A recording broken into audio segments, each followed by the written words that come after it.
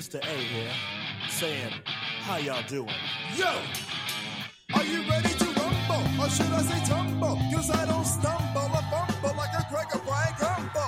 Standing on the ground, flat feet firm, killing worms and germs. And I'm doing it on my terms. Intellect with a little bit of... Welcome to the Rumble. We are back and better than ever, helping you stay ready so you don't have to get ready. We don't want you sucker punch, so we're here each and every week helping you keep your guard up. I am Jeremy Lavelle with Remedy Claims Consulting at Claims Coach on Instagram and TikTok.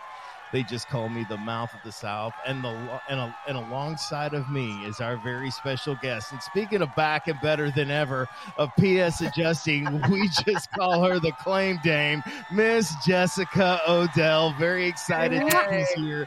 And the radically rambunctious and the insolubly illuminating, the one, the only, Baby Cakes, Donna Lavelle. Hey, everybody. How's it going? I've missed you. I have too.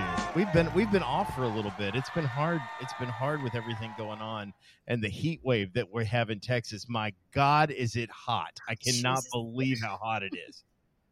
I think we're going on like 6 weeks of 100-degree temps. Oh my gosh, it is so hot. I think it's about 6 weeks, or maybe longer. It's literally so hot. I can't complete a thought in my own head. I walk outside and I go, you know what? I think God, it's hot out here. And I can't do anything else other than just complain about how hot it is. It's terrible. It is the worst thing ever. There's a little homage there to Lewis Black. But I'm really glad I didn't have headphones on for that. It wasn't that. It really wasn't that loud. So, anyway, got a lot of stuff going on. But first of all, do we have any interesting facts? We do. I happen to have for the interesting day. Facts here. Do we? They happen to be pulled up right here. Did you know that today in 1977, so today is August 16th, 2023, and in 1977, on this day, Elvis died at Graceland from a heart failure at age 42. Well, I also rumble a bit more than that, girl. Thank you very much. Pass me a joke. Also, here's another interesting fact. Baseball legend Babe Ruth died on this day in 1948 at the age of 53. He died in New York. Golly. Wow. So Elvis and Babe Ruth. Yep. God, on August the 14th. Also, here's another one that you probably didn't know that you've always wanted to know. The original Siamese twins, Ang and Chang, arrived in Boston in 1829. Did they ride together? Yes. Sorry. I had to ask that question. I didn't know if they showed up together or not. So now you know, and knowing is half the bullshit. There we go. Knowing is half the bullshit. Well, Jessica, I cannot think of a better person to talk about this with, because over the last several months, you and I have gone back and forth about different things.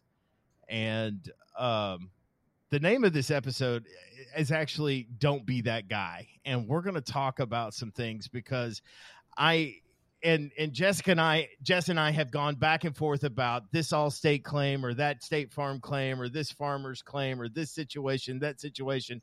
And I really love going back and forth about some of the different claim studies that we've talked about.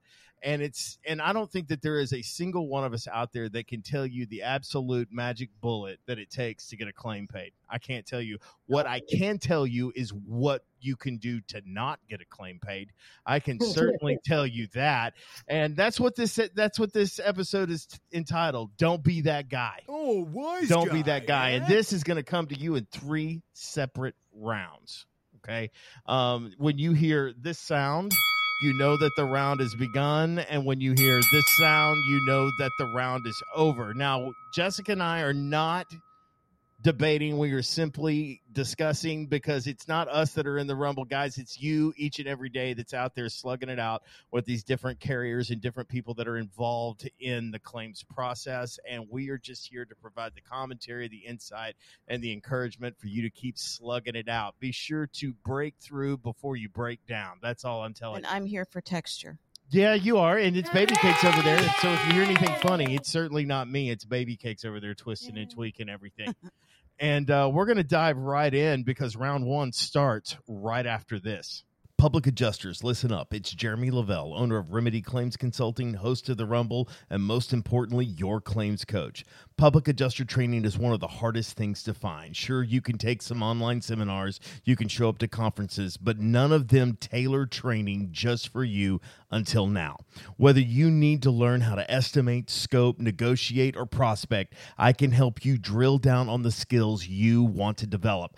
Maybe you're just starting out and you need to learn the claims process from A to Z, or you're just wanting to help. Are you just wanting help on strategy on a specific claim? I can help you find the traction you were looking for and learn how to truly control the narrative in the ever-changing world of claims. You can reach out to me directly at 888-596-8772, or you can find me on the web at remedyclaims.com and just click Get Started. That's 888-596-8772 or remedyclaims.com and click Get Started. You can even shoot me an email at jeremy@remedyclaims.com.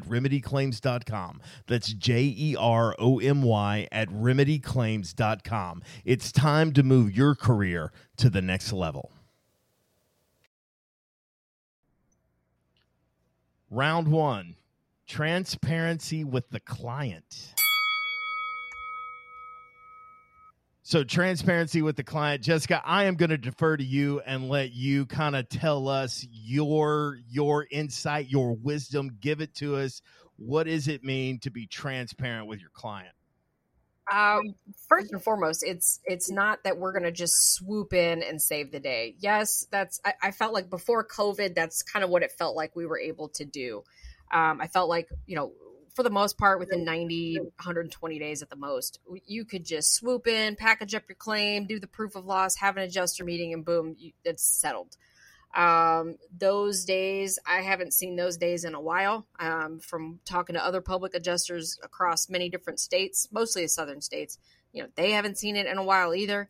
The environment has definitely changed. And I think because of that change, we have to be transparent with our clients. This is not a quick fix. By the time they've suffered a loss and they've trusted their insurance company and the adjusters have either not shown up when they said they were going to show up, or they show up and maybe they'll tell them they're going to get the whole roof and everything is going to be made whole again. And then they get a check for $2,000, just some of the insanity that they've been dealing with. And then they finally find out what a public adjuster is. And then they hire one. They think that, this is going to be settled like that. They're just going to, here in a couple of weeks, it'll be done. That's a huge disservice, is to let them to continue to think something like that. So, explaining the steps that are involved. This is not a quick fix. This could take 30, 60, 90, 120 days. You owe it to them to explain what your left and right limits of your license entails. You're not an attorney. You're not a contractor either. You're kind of like the middle, right? You kind of want to explain what is the best case scenario, and then also explain what the worst case scenario is. Explaining, obviously after you've read the policy, explaining appraisal. If it doesn't go as planned, we can still opt to use appraisal. We can still opt to use an attorney. But sometimes they'll ask you, well, how many of your files are going to attorneys? How many are going to appraisal? Tell them the truth. I mean, you owe it to tell them the truth. You don't want to sugarcoat anything with the insured. You don't want to scare them to death either. But I'll tell you, clients do appreciate transparency more than anything, because then at the end, when it's time to go to appraisal or time to go to an attorney, they're already comfortable. You already told them. Now, I know you're still going to get the clients out there that'll say, well, you never told me about this. Well, actually, sir, back on April 15th at 2:30 p.m., we had a phone call. But they're more apt to pay your bill. They'll say, this PA did exactly what they told me they were going to do. And, the carrier still just chose not to pay. That's why I think one of the levels of transparency is actually have a work product they can put their hands on. You know what I mean? Like this is what I've turned into the carrier. This is the narrative that I wrote. Here are the photographs that I've taken. And look, in that work product can be a rather lengthy document, for lack of a better term. You know what I mean? It can be, yes. You're not just going to email it over. You know, it's, I mean, Don and I used to actually put the claim file like on a little branded jump drive or a little flash drive that we would hand them and go, here's all of your claim documents. Here's every note that we took. Here's every photo that we took. Here it is. If you ever need to know anything about this claim, it'll be right here on this flash drive. And I think that that's really important. If you're going to have real transparency, it's not just what the claims process is or what they can expect. I mean, transparency exceeds just setting expectations, like you pointed out, Jess. I don't think it's just that. I mean, I think transparency is transparent all the way through, right down to, oh, yeah, by the way, here's my invoice. And this is why my invoice is this. And it's like, well, you know, they were going to pay me something no matter what. And, you know, and what about that, you know, and it's like, well, if you read your contract, you know what I mean? You have to go back, and it requires walking them through this because everybody's all excited for you to come in and help them out when they have a $2,500 total at the bottom of the estimate and it's below their deductible. You know what I mean? But when you take that claim to $100,000 and go, hey, by the way, my invoice is $10,000 for that. Right. You know what I mean? They're like, well, whoa, that's a lot of money. They forget everything you told them. Yeah, right. They do. A lot of times they do. And it's like, look, I'm not slamming homeowners here. I'm just saying it had been a long, arduous process.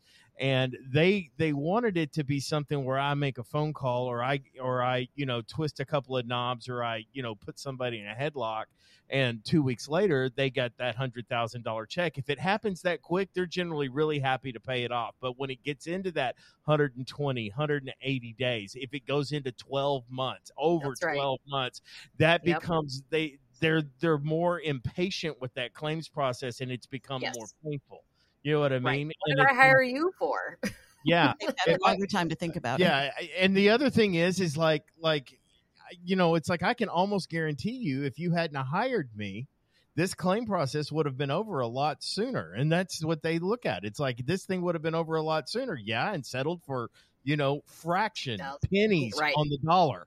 You know what I mean? Where you got $100,000, you would have gotten $15,000 or $20,000 trying to fix you know, $110,000 problem or whatever the case may be. So, you know, this is always something that you've got to stay in front of as you're going through the process. And I love what you said about, look, this is the claims process.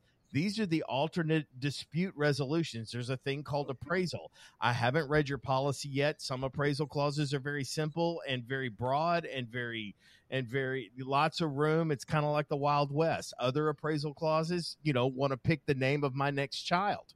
You know what I'm saying? They get very, very specific about how they want this appraisal process to go. It's like you're going to pick an appraiser. You can argue about this. You can argue about this. And, oh, by the way, we've reserved the right to deny anything even after the appraisal process is done. And, you know, there's all of these things, and explaining this to them.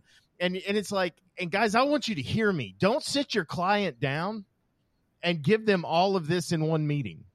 Right. Do you know what I mean? Because if you want them to remember absolutely nothing, sit them down and tell them it all in one meeting, because they are going to look at you like a donut. Their face is just going to be all glazed over, and they're not going to remember anything you say, because you do this every day. And one time I remember sitting there trying to explain depreciation versus the deductible, and by the time I got done talking, I was confused. Right? You know? Yeah. I'm like, do you understand what I'm saying? I hope so, because I don't understand what I'm saying. And I think when you sit down, a lot of things can't be explained in an email or over the telephone. Sometimes you have to sit down at the kitchen table and you know, put this thing on a cocktail napkin so that they understand. It's like, okay, so this is what your roof is worth if we buy a new one. But the roof that's on your house right now is worth this. The difference in these two things is called depreciation. And they're not going to pay you this until you actually spend. And so you get into explaining all of that, and you've got to draw the dots really, really close together. So part of transparency is actually being understandable and making them understand what's going on. Going back to your, you know, being transparent with, you know, communications and whatnot, these CRMs nowadays have the ability to share the whole file real time with the client as you're going through the process. My case for sure does it. Job Nimbus, I've used both. I think there's another one called Practice Panther. I know that one does it. But you can literally share the file with the client. If the client has a signed contract with the contractor and there's an AOB, or the insured just wants you to share the file with the contractor or whomever, you can share real time. They can go back to their file at any time they want and see every correspondence, every email, every note, every document, everything. It's amazing. You know, Claim Wizard does that too. And we actually used yes, forgot about that. We used a proprietary one that we built ourselves, and you could do that. And I think having that customer portal for them to be able to log in and see what's going on, I think is very smart, allowing them to see those things. I can't agree more. Now, you want to be careful about how that information gets disseminated to them, because they can take something, they see the one word where we're not going to be paying overhead and profit, and you'll get a phone call in 20 minutes going, you told me this was going to be covered. It's like, look, I'm not done yet. I'm not done. Trust the process. Trust the process. Yep. Give me just a minute and let me get through some of these things. But that's right. And I think where transparency is super important is if you're dealing with just a full-on denial, and Jess, you and I have probably worked more hail claims this year than we'll work for the rest of our career. The amount of hail claims that we've seen come through this state. And right. And, there was a lot of denials. There was a lot of people saying that it was just simply wear and tear. Wear and tear. That's the number one. Yes, sir. Or fine, we'll replace some, but we're only replacing 19 out of 300 and something. In a checkerboard pattern. Yeah. And it's like, let me get this straight. If I replace part of the drywall, you'll paint the entire wall. But if I have to replace part of the roof, you're not gonna make sure that that's consistent across. You're okay with that.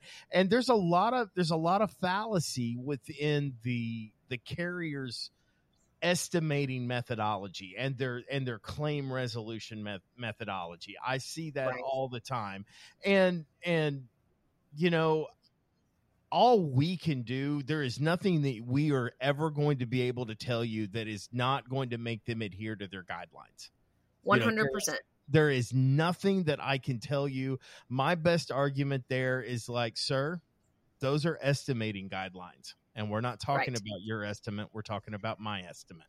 I don't have estimating guidelines. So the average now that I have heard from several PAs, and again, this is kind of state specific because right now, I've worked hurricanes across the Gulf, but more recently it's been focused on hail in Texas. So I apologize for people around the rest of the country. They're like, we don't have that here. In Texas, talking to a lot of Texas PAs, some are having to go 3 levels up before they finally get someone to really look at the damage report and go, crap, yeah, this whole roof really should be replaced. 3 levels. 3. That's ridiculous. Even if you can get up a level. If you can one's up a level. That's one's hard enough.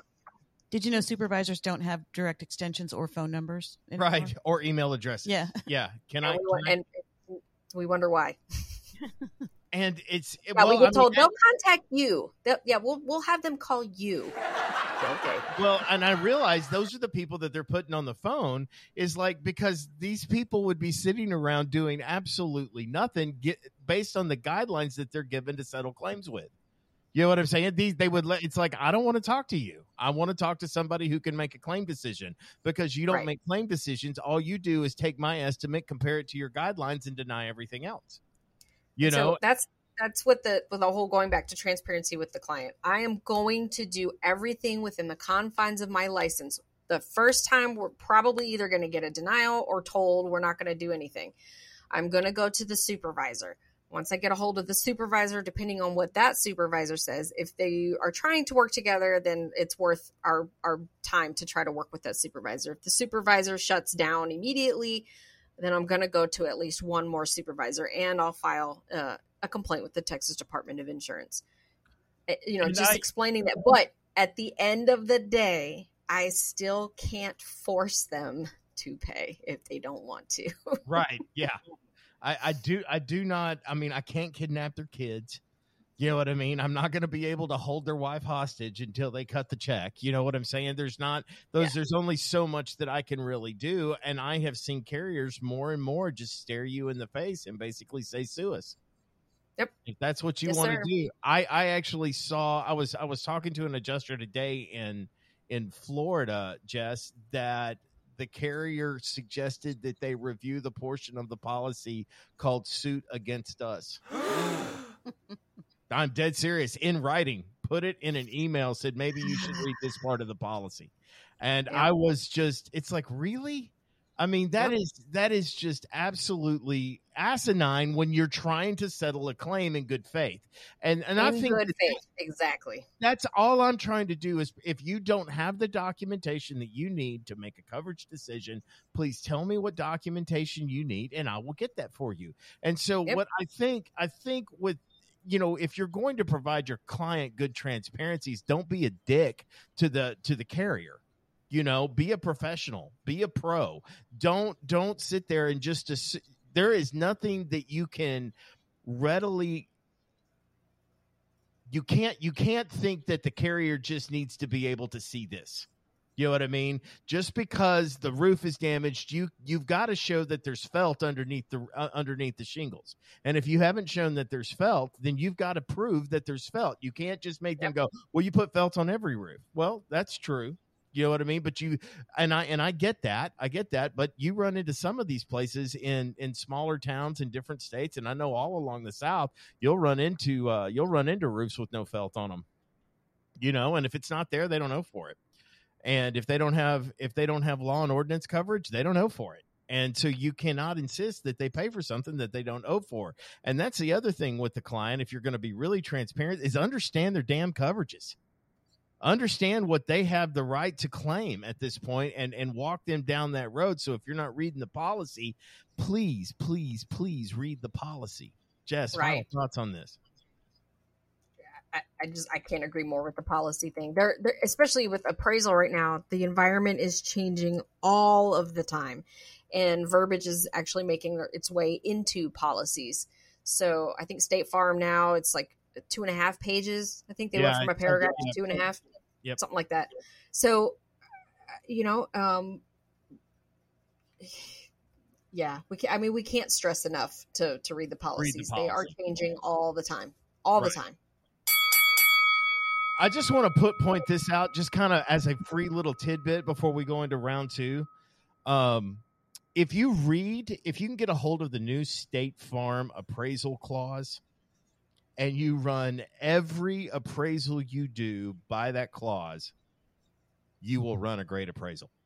That's what I'm telling you. If you work with the documentation and you follow according to those rules, and basically whether the carrier asks for it or not within their appraisal clause, because some of them are still really simple. You pick an appraiser, we pick an appraiser, and if they can't agree, then they'll pick an umpire, and then whatever it is, that's what it is. You know, there's that clause that's still out there.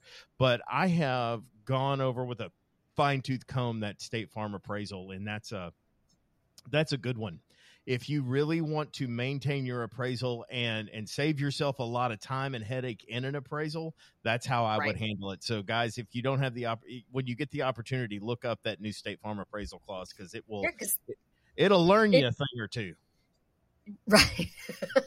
I think it also keeps some of these from going, you know, just as long as some of these files that are with attorneys. I mean, some of these appraisals were getting 8 to 12 months long. Oh, when all the time. It should have only been 4. Yeah. 3 or 4. 4 weeks. Yeah. I mean, it's like some of these just shouldn't take that long. Well, that's going to conclude round 1, and we're going to get into round 2 because it starts right after this. One of the most difficult claims you can work is a contents claim. It requires extreme detail and significant documentation. Ricky McGregor with Monarch Claim Services is the expert you need on your side. She will handle on-site evaluation, inventory, photo documentation, pricing, and overall contents claim organization. She will work with your team beginning to end so you can focus on the rest of the claim.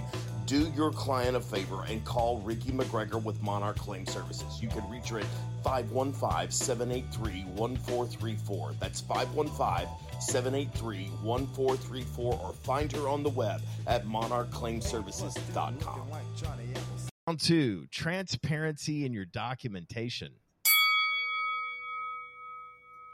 I'm going to take this one because I like this one. I'm a document hound. You can't have too much of it. Now, whether or not you use it, you need to be judicious about the documentation you send people, but you want to make sure that you have all of this stuff set in front of you. Not everything can be solved with your camera phone, guys.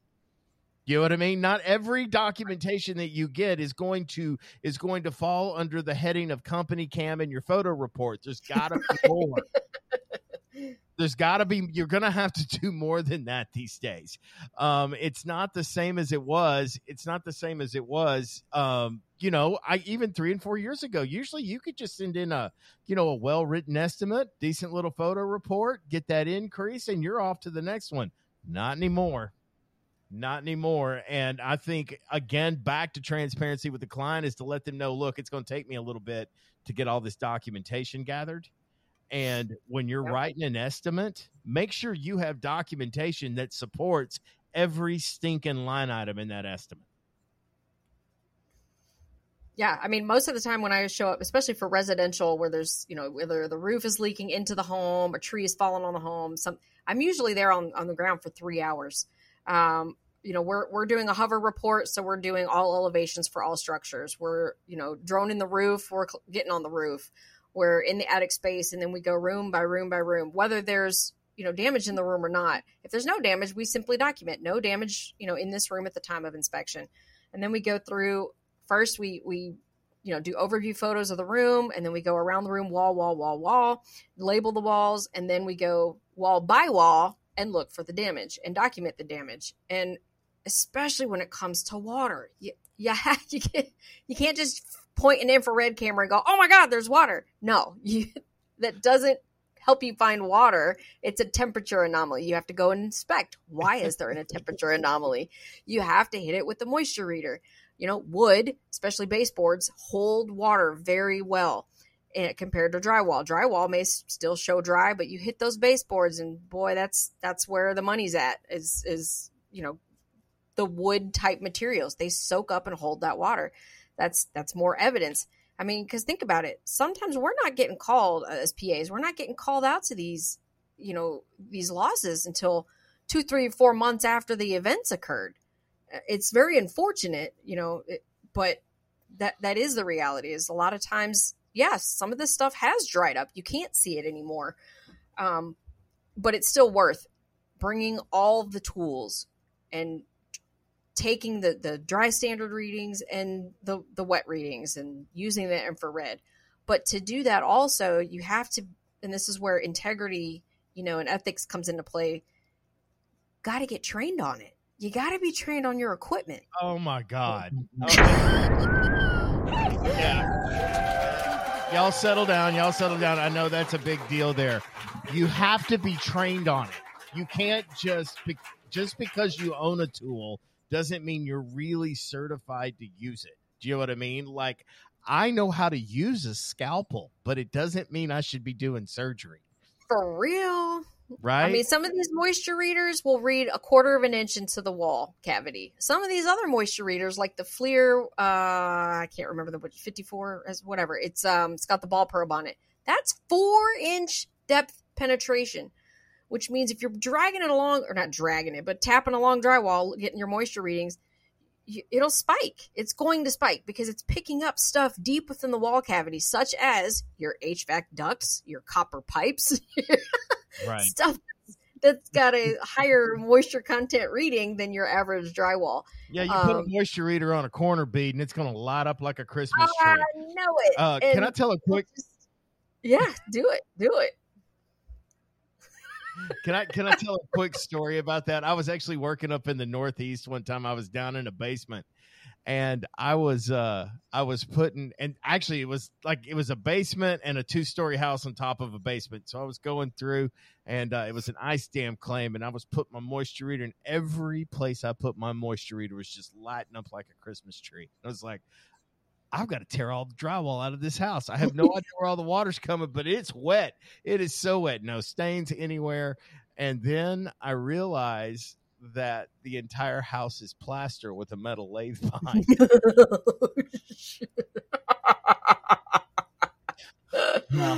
Woo! Embarrassing moment.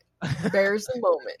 Well, I then I realized, oh, this thing is like, oh, okay, now I understand. And then you've got to understand that these moisture readers don't really, I mean, they read conductivity of electricity is what they're reading, and so when you understand how the tool works, so understand how that tool works. If you don't understand how the tool works, you're not going to know how to tell the difference between what an actual reading is going to be, whether it's a moisture meter, whether it's a thermal camera, whether it's a bore camera, whatever it is, even your laser measure. If you don't understand how that thing translates information, then it's going to be wrong. The reason why your laser doesn't work outside as well as it does inside is because of the diffusing of light.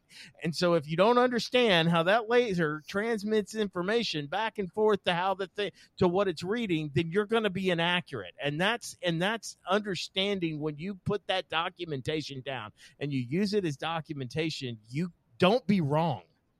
Do everything you can to be accurate about it. So understand the tools that you're using. That is part of transparency and documentation. Make sure that your estimate doesn't have a bunch of ridiculous stuff on it. I'm going to tell you, I put a temporary toilet on almost every one of my claims. Every one of my claims as a cost prior to the job beginning. But if I come in and I'm writing an estimate or I'm writing a supplemental and they don't have a temporary toilet out there while the job is going on, guess what doesn't go on my estimate?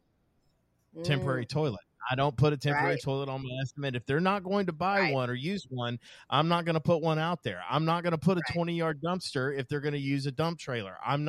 You have got to be, that's the way that we control. If you want to help control the cost of premiums and whether or not carriers approve claims and make sure that they're paying out the proper amount, is don't inflate your claim.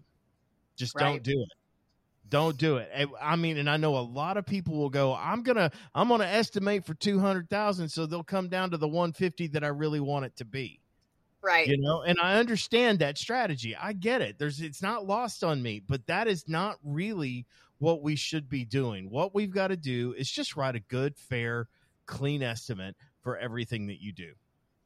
Well, and then also documenting, I guess if you're in a one-party state, well, I guess in theory you could get a two-party state and get permission, but document or record your conversations with the adjuster, because that shows the adjuster, look, I can't say anything I'm not willing to uphold either. I'm just as vulnerable in this conversation as you are. And then there's no he said, she said.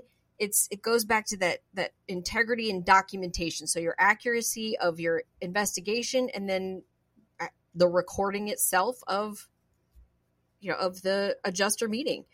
And then also while you're inspecting, if you come across damage, ask the homeowner if it's new or old, if you're unsure.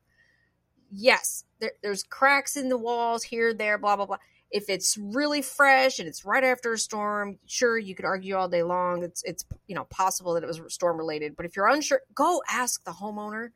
Sometimes the homeowner is going to tell. I've had homeowners, plenty of them, say, "Oh no, that's old. I tried fixing it, and it's just I did." A lot of them will tell you the truth. A lot of them will tell you the truth. Yeah. Is there any way we can add it to this claim though? No.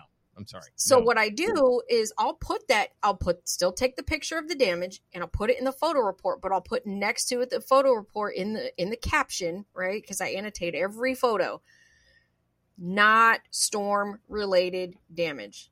It's a way of trying to tell them I'm trying to stay above reproach. Yeah, I'm showing you the damage that I found that's not related to the storm, because I'm finding lots of damage here. To say something's not damaged, and I see lots of stuff. I see lots of reports come back from carrier adjusters or independent adjusters where there's no where it just says no damage. And I used to do this when I trained independent adjusters. It's like, there is no house that you are ever going to show up to and no component that you're ever going to look at that has no damage on it. There's never. Never. Right. The only thing Right. that's not been damaged is stuff that's sitting at the supply house. That's the only non-damaged stuff. Everything else is either gotten some damage due to installation. There's got some damage due to some wear and tear. There's damage. There's damage on almost everything, whether it's a scuff, a mark, a marring, something like that. Most of the time, you're going to run into some kind of damage somewhere, and it's really important to say, "Hey, look, I'm seeing this stuff, but I'm not claiming it." The other thing, Jess, I'm actually working a claim. It's an active claim right now, and it's a significant water loss. Well, the contractor has pretty much torn everything out, and it's all a legitimate tear out. All of the coverage has been extended. We're arguing a little bit on scope, but there's one room that they didn't tear out, and it's the master bathroom. And the only thing that you can see wrong, no cracked towel, no nothing. There's nothing wrong. It's just the door, the glass shower door, for whatever reason, won't close. And the contractor thinks it's due to the floor bulging. And the problem is the only thing I can find is that the door catches on the door jamb, basically, where it slides up against the tile. It's a two-way swinging door, and it just catches on the tile. The problem is I cannot find any connective damage to that thing, so I ain't including it. We're not going to tear out an entire bathroom because the door won't close right. Let's figure out another way to fix this. I'm all about putting a smaller door on there. You know what I mean? So that it will close. Right. You know, those sorts of and look, if it's truly water damage, then I don't have any problem with fixing it and doing whatever it takes to fix it if it's truly water damage. But there's no damage that's connected. I cannot relate it. I can't draw the line between the dots as to why these two things are damaged. I'm not just going to go just because something doesn't look functional or it's got some kind of marring on it. If I can't relate it to the broken pipe or the hail damage, if I can't relate why this happened and explain it with absolute certainty, then it's not going in my estimate. It's falling under the thing that you said, not related to the loss. Right. I don't know why it's damaged. I'm bringing your attention to it. If you guys want to hire engineers and figure out why it's damaged, then more power to you. Yes. But I cannot relate it to the loss, and at this point in time, it's not going in my estimate. And that's a good segue into one of the last points I wanted to make. You talked about engineers. I know a lot of PAs will take on a claim, and especially water losses, and they've never done a water loss, or they've had no water loss training. Call in the experts. Even if you've never had, or you think you've done a water loss and you thought you did a good job on it, call in the experts, whether they've been, your water mitigation folks, your interior environmentalists, your engineers. Yes, it is a cost. It's a cost to the file. I get it. And people get real squirrely and hesitant, and then I got to explain to the insured. But this goes back to coaching the insured in the beginning. If you coached the insured in the beginning, hey, there may be a time during this claim process where I have to bring in an expert. Because if they don't do that, then I can only imagine PAs have been told this. Well, then what did I have to hire you for? If I got to go hire an expert? Well, because I know the expert. That's why you hired me. You didn't even know that you needed it. Well, again, you know what? The fact that I know that there's a guy that is going to convince the insurance company to pay it, that's what you're paying me for, is the fact that I know that. Right. I think, go ahead. I was going to say, I did not go and get IIC, WRT, and FSRT certified. I didn't go get Normie certified in mold because I was going to be the expert. That is not why I went to training. I went to that training so that I could speak the language between the experts and the adjuster and the homeowner. I wanted to be able to use the language and understand and also recognize when those folks needed to be brought in. It was not so that I would be mold testing on my own files and I would be, no. Well, and if you have these experts, 90% of the time it alleviates the conflict of interest that you're really fighting. Yes. Of course you and liability. Yeah, and I mean, it really, it's like, look, I didn't say it was damaged. This guy said it was damaged. And carriers do the same thing. Your Honor, we hired an engineer, and he said that there was no damage. And that's what they do all the time. Now, what we're doing is we're approaching a claim under the concept of plausible probability, whereas a carrier approaches the claim under the concept of plausible deniability. And so what we're going at, we're kind of have different goals there in what we're doing when we bring in an expert. We want to prove it, they want to disprove it, and that's why they do it. But understand, documentation generally falls into one of three categories, and I actually have a reel on this on my Facebook and TikTok if y'all want to go look at it with really cool graphics. Basically, it's firsthand documentation. This is the documentation when you show up, the pictures you take and annotate and that you pull together, and the videos and the Matterports and all of these different things that you can do. That's that firsthand documentation that you produce with your own two hands. Then there's expert documentation. Now, expert documentation can be a contractor that comes in that's actually going to be doing the work. He's the guy that says, this is what it's going to cost. This is the labor action required. It may be like an industrial hygienist, an environmental engineer, whatever those cases may be. It may be, a structural engineer, a forensic engineer that comes in and can explain these certain things. Now, that documentation usually costs some level of money, or you're going to be paying these people at some level, whether it's to do the job or to provide the documentation to get the job paid for. Either way, until you have that, so you've got that second kind of documentation. If you don't have that, more than likely it's not going to be paid for. So it's a necessary cost.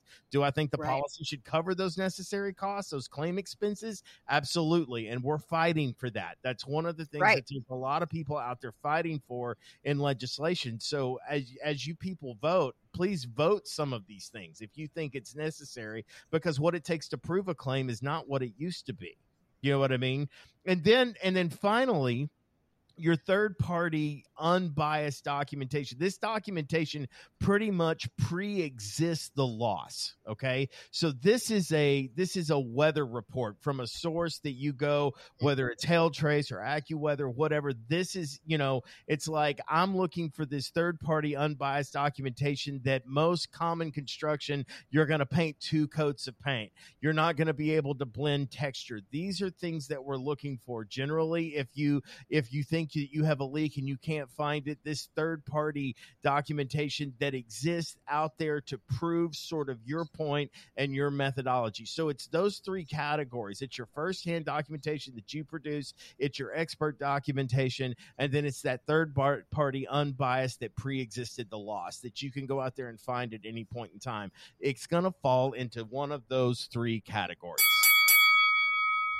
Transparency during documentation is unbelievably important, and where you get it and how you produce it means everything.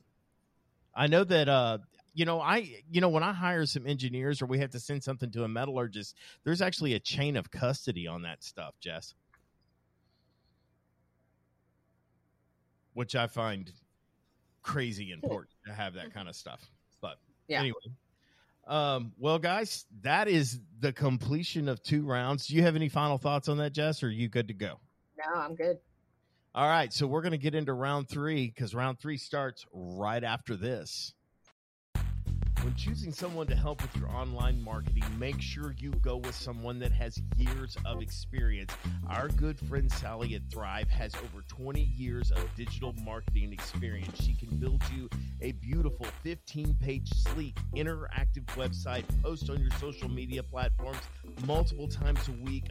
She can do a video, an amazing CRM to manage and maintain and nurture your clients' text, email marketing, review generation, a business listing on 60+ search engines, including 3 voice networks, appointment scheduling, estimates, invoices, payment processing, and more. She will also create for you on Google, a Facebook page, in Instagram, Twitter, and LinkedIn. If you need these for your businesses, she'll help you create those pages on all of those sites. If you already have these pages, she'll optimize them for you as well. Call or message Sally today. If you want to get started, you can reach her at 214-789-1651. Again, her name is Sally Brigance. Her number is 214-789-1651. And you'll also get a landing page the day you sign up. When you send her a referral that signs up with her, she'll credit your billing account. Logos are also available, and she also offers a lead generation service and SEO, search engine optimization, where she can guarantee you to appear on the first page of Google or your money back. It is spelled THRYB, and you can find my good friend Sally Brigance, and that's spelled SALLIE, Brigance, BRIGANCE, and she can be reached once again at 214-789-1651. Round 3, transparency with the carrier? This goes back to rule number 1. Don't be a dick. And don't be that guy. Don't be that guy. Don't be the guy that thinks that you're going to strong arm a billion-dollar corporation into thinking like you do. It's not going to work. You know, dealing with carriers is always really tough, but my favorite thing to tell them is, and I have done this more than once, what I do is I send them my estimate, and it's like, look, this is a large loss. I know that you guys have been out there. I need you to look at my estimate, and you tell me what documentation you need to extend this loss. Because if you don't like the documentation I have, that's fine. I'll go get it. What documentation do you need? What is it that you're looking for? What information do you need to extend coverage on this loss? I've got one. So I've got one where the carrier. Okay, so last time a hailstorm hit was May of 2022. So last May. Homeowners come, they buy a house in November of 2022. March of 2023, major hailstorm comes through, but it's in such a remote area way outside San Antonio that the hail didn't get picked up on any of the radars. And I went to the internet to figure out, like, how in the world is this possible, right? Well, there's 2 radars. Both are over 50 miles away from this location. So it's very remote. But I went ahead, marked up the roof, hail everywhere, sent in the claim. Carrier denies and says, nope, last time we show hail was May of 2022 last year before the homeowners bought this home, falls under the previous policy. I was like, well, crap, how do I do this? How do I stand up for the insured? Because the insured is telling me, no, this hail fell on this day. So I did the due diligence and finding out that, yes, it's a remote location. So there's a possibility that it just didn't pick up the hail. That's one. 2 is I went to the home inspection report. Well, the home inspection report had maybe a total of 5 photos of the roof, so not very many. But I did notice that all 5 photos were clear of any hail. So I sent that in as documentation. They still weren't having it. So I just recently, when I did get response today, so I can't wait to click on my email, but I did send correspondence to the home inspector. Again, doing that due diligence to get this adjuster the documentation that they need to help basically, how can I help you help the homeowner? I get what they're being told by their management, but so I am going a little bit above and beyond, but I've got through to the home inspector to say, hey, in your report, you didn't talk about hail. You were looking at it from, the overall health of the roof in general. However, in your photos, it's kind of, they're compressed, but it appears that it's clean and clear of any hail. Can you confirm or deny or write a letter, a report? I did get that email today, so I'm really excited to see what he had to say. But it's going that extra mile. It's worth it if that's that one extra piece of documentation that's needed for that adjuster to go, okay, I'm free and clear. My manager can be off my back. I've got more than enough. Because, not at every point can you tell, is the point of friction with the desk adjuster? Is that point of friction with their supervisor? You don't know where up the chain it is. So, point of friction with their ego, or that too. But they just want to be right. I mean, you sometimes you got to flesh that kind of stuff out. I mean, you don't really know what you're up against, and and not to cut you off, but so go ahead and finish your thought. That was pretty much the end of the story. It's going back to, I understand, Mr. and Mr. Desk Adjuster, this is what your Hale report says. Yes, I provided the same Hale report. However, I really don't feel like these homeowners are lying. So I'm going to go above and beyond and do some due diligence and before, instead of just saying, oh, well, we disagree, so we're just going to flip this to legal. No, right. You want to do the due diligence. Well, I think where the rub really kind of becomes, because who goes off of just the Hale report? Well, yeah, I mean, like I've had one guy that I showed them a hail trace report where there was hail on March 3rd, and sorry, I should not up. Beep. Hang on a second. I have shown them my hail trace report that showed, hail on March the 3rd. And then the carrier comes back and says to me, well, I'm sorry. Our hail report that we use from insert, whatever service, says that there was no hail on that date. Yeah, but I've given you a report that does show that there was hail on that date. In fact, here's another report that shows that there was hail on that date. And here's another report that shows it. Well, our report doesn't show that. And I think what becomes super frustrating is we have fulfilled the burden of proof of loss, and all they're looking for is one sliver of an opportunity, which is the plausible deniability that I was talking about, Your Honor, or, in depositions. Well, we pulled this, and this is how we determined this is part of our investigation. And our investigation revealed that we didn't just make this decision. We actually have documentation that's against it. And guys, adjusters, public adjusters, contractors, understand that's what you're up against. If they can find one sliver of plausible deniability to say no to the claim, that's what you're up against now. It used to not be that way. But it is that way now. If they can find something that says we don't owe for it, then that's what they're gonna stand on, and that's how they're staring you in the face, going, "You can sue us. You can sue us. Let's see what the judge says about it. We like our chances." But they want you to change. The other thing is they want you to change a data loss based on a Hale report. I'm like, I can't do that. Sorry, the rest of the story. Duh. God, this is where I was going with the whole freaking thing. What a Monday. Okay, so they said, May 2022 is the last time. So have the insureds file a new claim because there was one in June, and it was 3-inch hail. And I looked and I said, you don't understand. I took the photos in April because the original storm date was March of this year. My photos are date time stamped, buddy. I am not changing the data loss. You're asking the insured to lie, and we won't do that.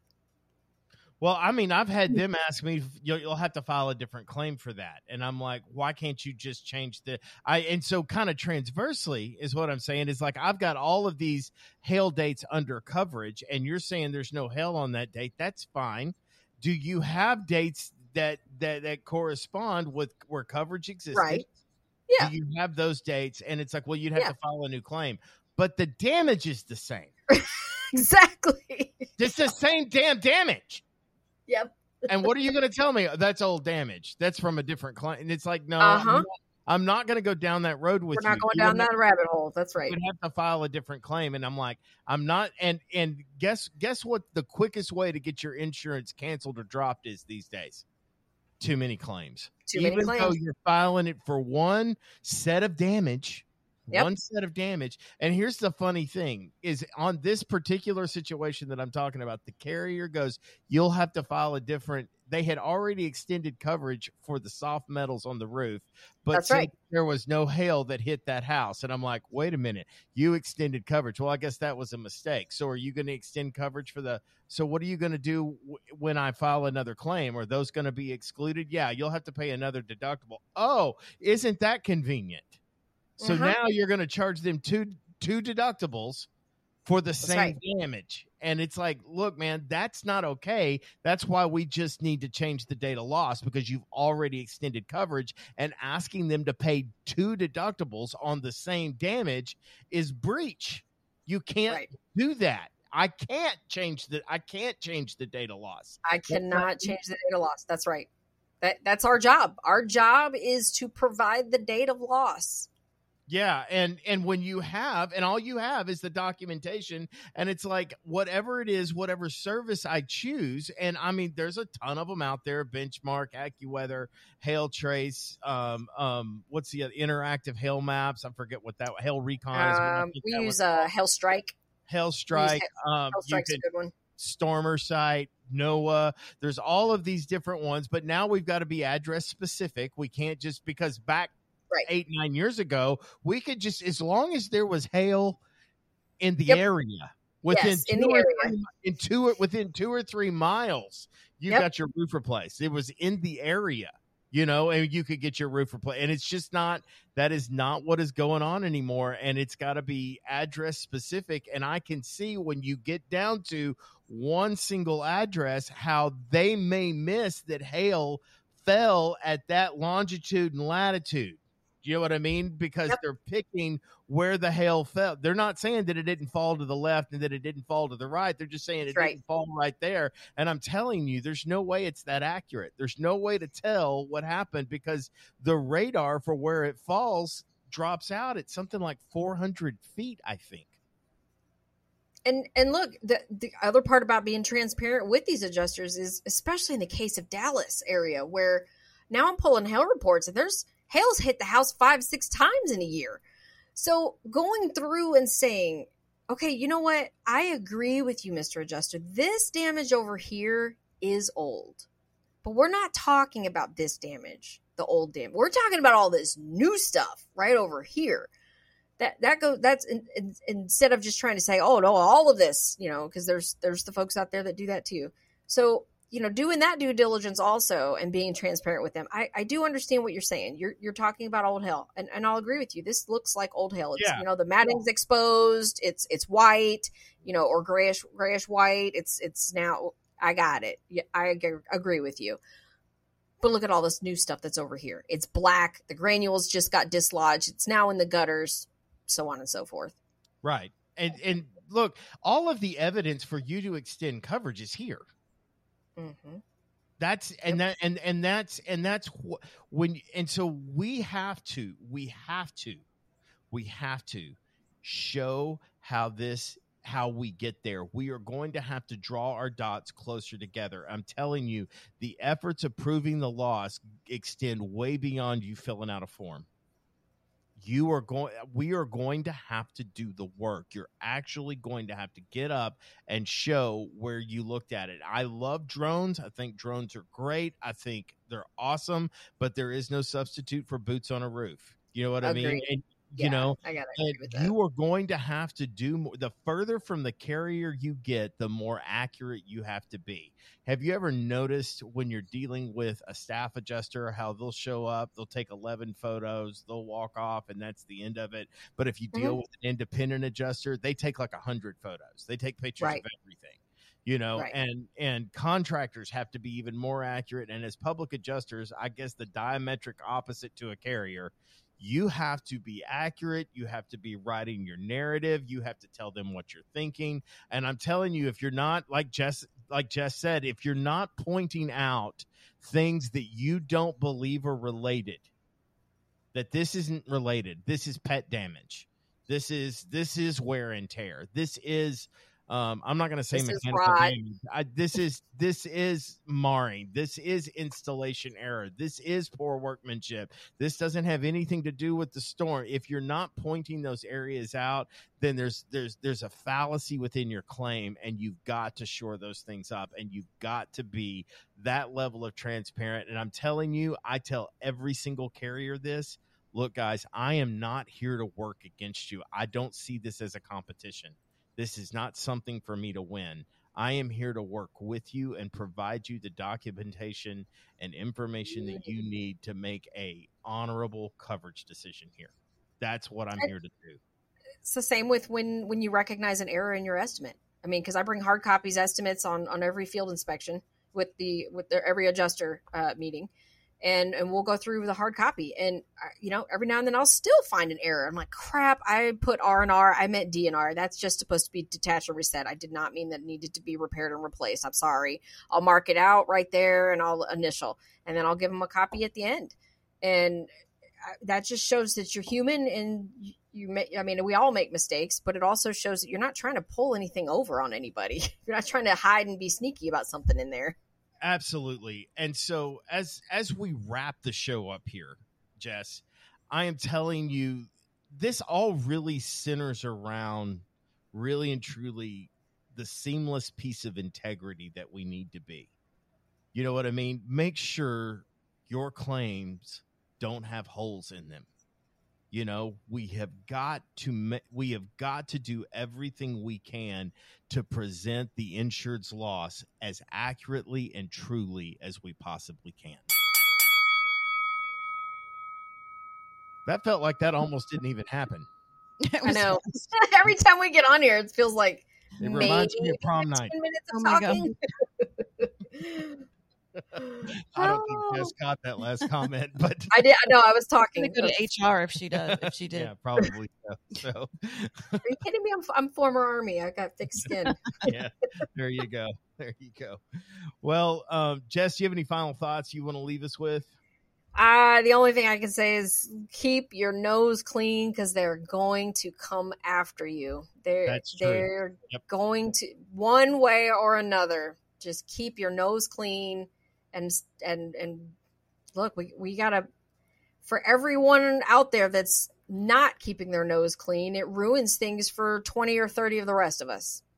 And hey, and don't sleep on when claims have to go to an attorney, and don't hold on to things. Don't sleep on that, because at some point in time, if an insured finds out you hung on to a claim or fought it too long, even under good effort to try and get the claim paid without going to legal, at some point you've got to have a threshold that says we need to get this to an attorney, because if they lose their opportunity to file suit, they're going to come after you. That's a liability issue with you. But guys, in the meantime, we will be back next week. If you enjoyed what you've heard, please take some time to click like and subscribe. And if you found it really valuable, or you know somebody that needs to hear this information, I encourage you to share it. We do this for you.